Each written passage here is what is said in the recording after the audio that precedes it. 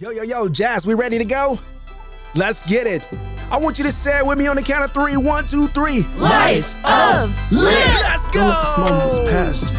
Grab you a pen and a pad. Life is moving too fast. Slow down, live you a life of list. Don't let this moment past you. Grab you a pen and a pad. Life is moving too fast. Slow down, live you a life of list. What's up? Derek Sire back again with the Life of Liz podcast, chapter 2. Now, for those of you that are listening, hopefully you're a regular by now. I say regular, we've only had 3 episodes, but hopefully you've dialed in, you push play, you're here for the third one, and you are a fan of living a life of Liz. Keep in mind, we're talking about the book here. If you don't have the book, My Life of Liz by Derek Sire, you can go anywhere, get it Amazon, stop by a store. It'll be there, I promise you. But today we are talking about chapter 2. Chapter 2, the title is Chew on It. Now, I can't get into the chapter without going and giving you a little backstory. So check it out. It's the end of a Saturday, right? Right in the smack dab middle of the weekend. And I'm laying in the bed with my wife and I'm just sitting there. The TV is on, but it's really serving as like this background noise because neither one of us are really watching it. We're just kind of laying there hanging out, right? We can hear our kids playing in the distance, but they are playing pretty quietly because they know it's close to bedtime. And the family Yorkie Poo is at the end of the bed, snuggled up against my wife's feet. And fellas, I don't know about you, but it's something about laying up with my girl, with my wife, and then she get that slow stroke on the belly. I feel almost like a big puppy, like a teddy bear.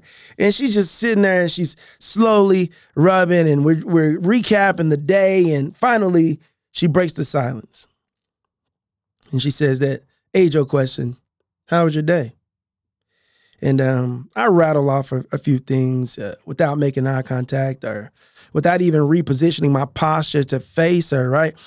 And as I'm talking, I can feel her hand slowly stop moving on my belly. And then the moment got serious. I don't know. I don't know about couple people out there, or partner people out there, but you know when some stuff is about to hit the fan. Like you in the kitchen and you walking around each other, but you ain't really talking. You know, it's like, pass me that, and they pass it. Where you're in the bathroom, and you know they pass the toothpaste, or you in the living room and you watching TV, and normally you be sitting next to each other, but you're sitting across. I mean, you can feel the thickness in the air when you've been around somebody for a really long time. And so, as I stopped talking, her belly strokes began to slow, the air began to thicken, and for the next few moments, she explained to me how she feels like she gets the leftovers of Derek Sire. She talks about how she scrolls social media and she sees the smiles of others as they enjoy my company. She runs into people who talk about the wonderful conversations that they've had with their husband, and she gets to see pictures and videos and all this energy and charisma being expended and shared with the community. And then when I come home, I'm drained. And she gets the watered down, leftover, diluted version of Derek Sire. And I sat and I listened. And I felt horrible because she was right. Now, there's something that people need to know about me. I thrive off the energy of others. I mean, I can maneuver and navigate, and I can adapt, and I feel like I can talk to almost anybody. In fact, I work for a company and part of our training is talking to a wall. And I'm the king of talking to the wall. All I need is a little bit of something. How you doing, Mr. Wall? I see you wearing white paint today. You know, white is one of my favorite colors. Did you know that white is the rejecter of all colors? And I got a feeling, Mr. Wall, that you're not like the typical white paint, right? You're not a flat white. You're not an eggshell white. You're a classic white. Like I can literally talk the paint off of a wall. So I don't need much. But when I go out, I get energy from people who talk back, from people who give me energy back. And when I come home from expending all that energy, I had nothing left to give to my family. Nothing left to give. As a confirmation that I was giving all of my good stuff to the world and to the community and giving my family the leftovers. Me and my wife, we were sitting somewhere and there was a speaker on stage. And that speaker said, my gift is for the world, but I am only for a few. I know some of us tend to intertwine who we are and what we do, our gift and the person. And I think it's very unfortunate for people who wrap their identity in what they do. Now, for some, you may say, this is what I do, this is who I am, right? But I would encourage you all to chew on that just a little bit. Keep in mind, the name of this chapter, the title of this chapter is called Chew on It.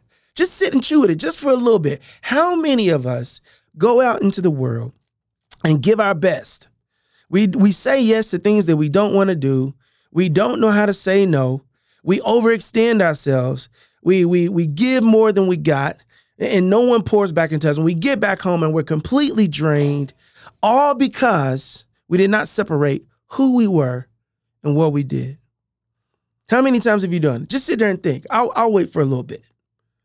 How many times have you said yes to something that you did not want to do because you wanted to maybe maintain a certain image, or you wanted to manipulate how people thought about you? Just chew on it for a little bit. I just want you to just chew on that. Like, do some self-reflection, right? Some introspection. Like, take it in. Don't be offended, right? I'm your friend. This is Derek Sire here. Y'all know me. Like, I'm your boy. But I want you to just think about it. Just chew on it. How many times have you given the people who care about you the most the least? How many times have you come home with leftovers instead of your best? I like leftovers personally, like food. Like when my wife go out to eat and she bring home, I always ask for the leftovers. I'm like, baby, you don't even have to bring me a whole meal. Just bring me whatever you don't eat. Like, I'll just take it. Like, go ahead and order extra food because I know you're not going to eat it. And just bring me home the leftovers. But I think the leftovers only works with food. I don't want leftover love. I don't want leftover attention. I don't want leftover care, leftover compassion. I don't want leftover energy, right? Don't give me the leftover flirt. Don't give me I want that fresh stuff. Like, give me the best of you. And that is not something that I've been good at doing. I admit, even to this day, I give and I give and I give, and I come home and I'm dog tired. But there's some things that I put into place that I think you should also try that serves as a boundary to protect those spaces. First of all, we have to identify who we are separately from what we do. We have to identify who we are separately from what we do. You can be a musician, you can be a rapper, you can do those things as a living, but you're a father, you're a mother, you're a brother, you're a sister, right? You're a community member. You're somebody who likes to do things outside of music and rapping, outside of art, outside of drawing, outside of driving a bus and driving a garbage can, outside of being a professional speaker or whatever those things are. You are an autonomous human that feels and loves and experiences outside of your craft. And that's what we have to figure out, right? So first thing we got to do is, how do we figure out who we are separately from what we do? The second thing I think we have to do is we have to make sure that we identify areas that we want to protect, that we want to protect. I was watching a sitcom, and there was this person that was making his job and his life and he was a comedian, everything blend together. And he was talking to another comedian. He said, there's some things that I've never heard you talk about on stage. I'm up here talking about everything.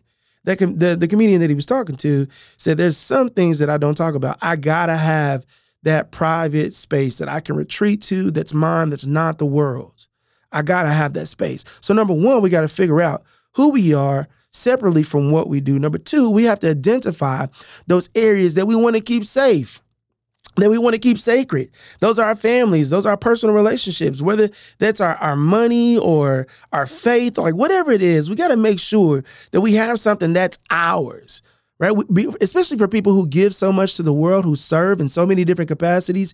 We got to have something that's ours. I want y'all to chew on this just for a little bit. Don't reject it. Don't spit it out. I want you to chew on it. What is something that is yours that you don't want the world to touch, that is yours? You don't want it to be handled or picked up. You don't want it to be misinterpreted or misconstrued. What's something that is yours, that is private, right? That is nestled deep behind the walls of your heart, that is hidden? What is that thing? That's number two. Number one, figure out who we are separately from our gift. Number 2, figure out what are those areas that we want to protect. And number 3, we have to be intentional about the ways that we engage those areas.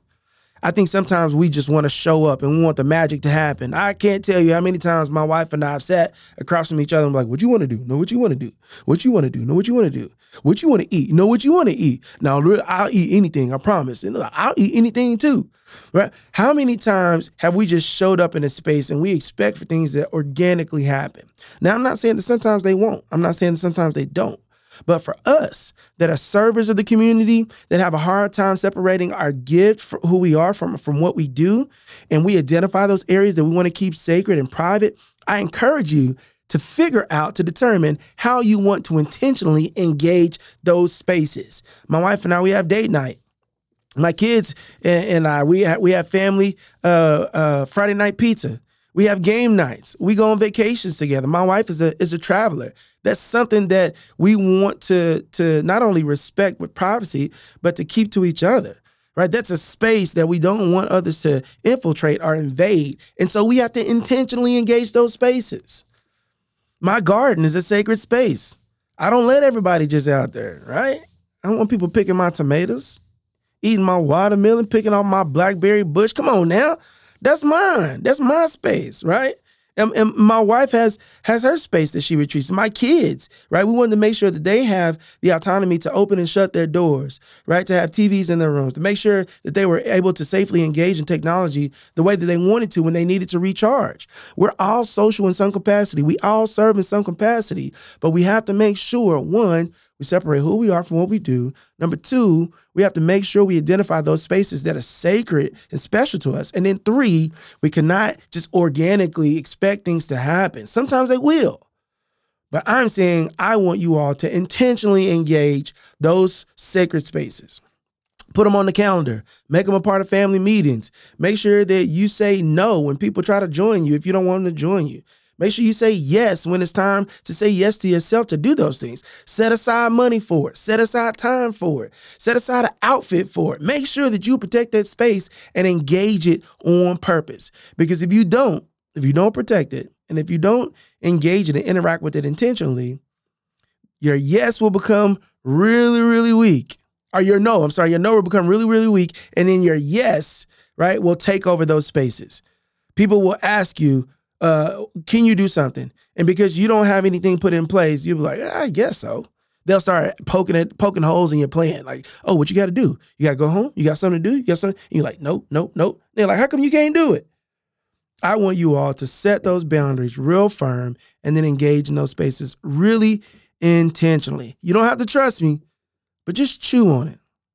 Just chew on it a little bit. Keep in mind, I was traveling the world, giving everything that I had to all the people, and I come home and did not know how to engage and interact with my wife and my family. That is no longer the case, and it's because I sat down and I decided who I was separate from my gift. Number 2, I identified the places that I wanted to keep sacred. And then 3, I intentionally engaged them on purpose. You all can do it. You should do it. I think that everybody should have healthy boundaries and an identity that is separate from what they do, that is only for them and the people that they love. You don't have to believe me, but just chew on it. Thanks again for listening to another episode of My Life of List, hosted by yours truly, Derek Sire, powered by Paradigm Shift, recorded in the Possibility Studios. Signing off until next time. Don't let that small moments pass you. Grab you a pen and a pad. Life is moving too fast. Slow down, live you a life of list.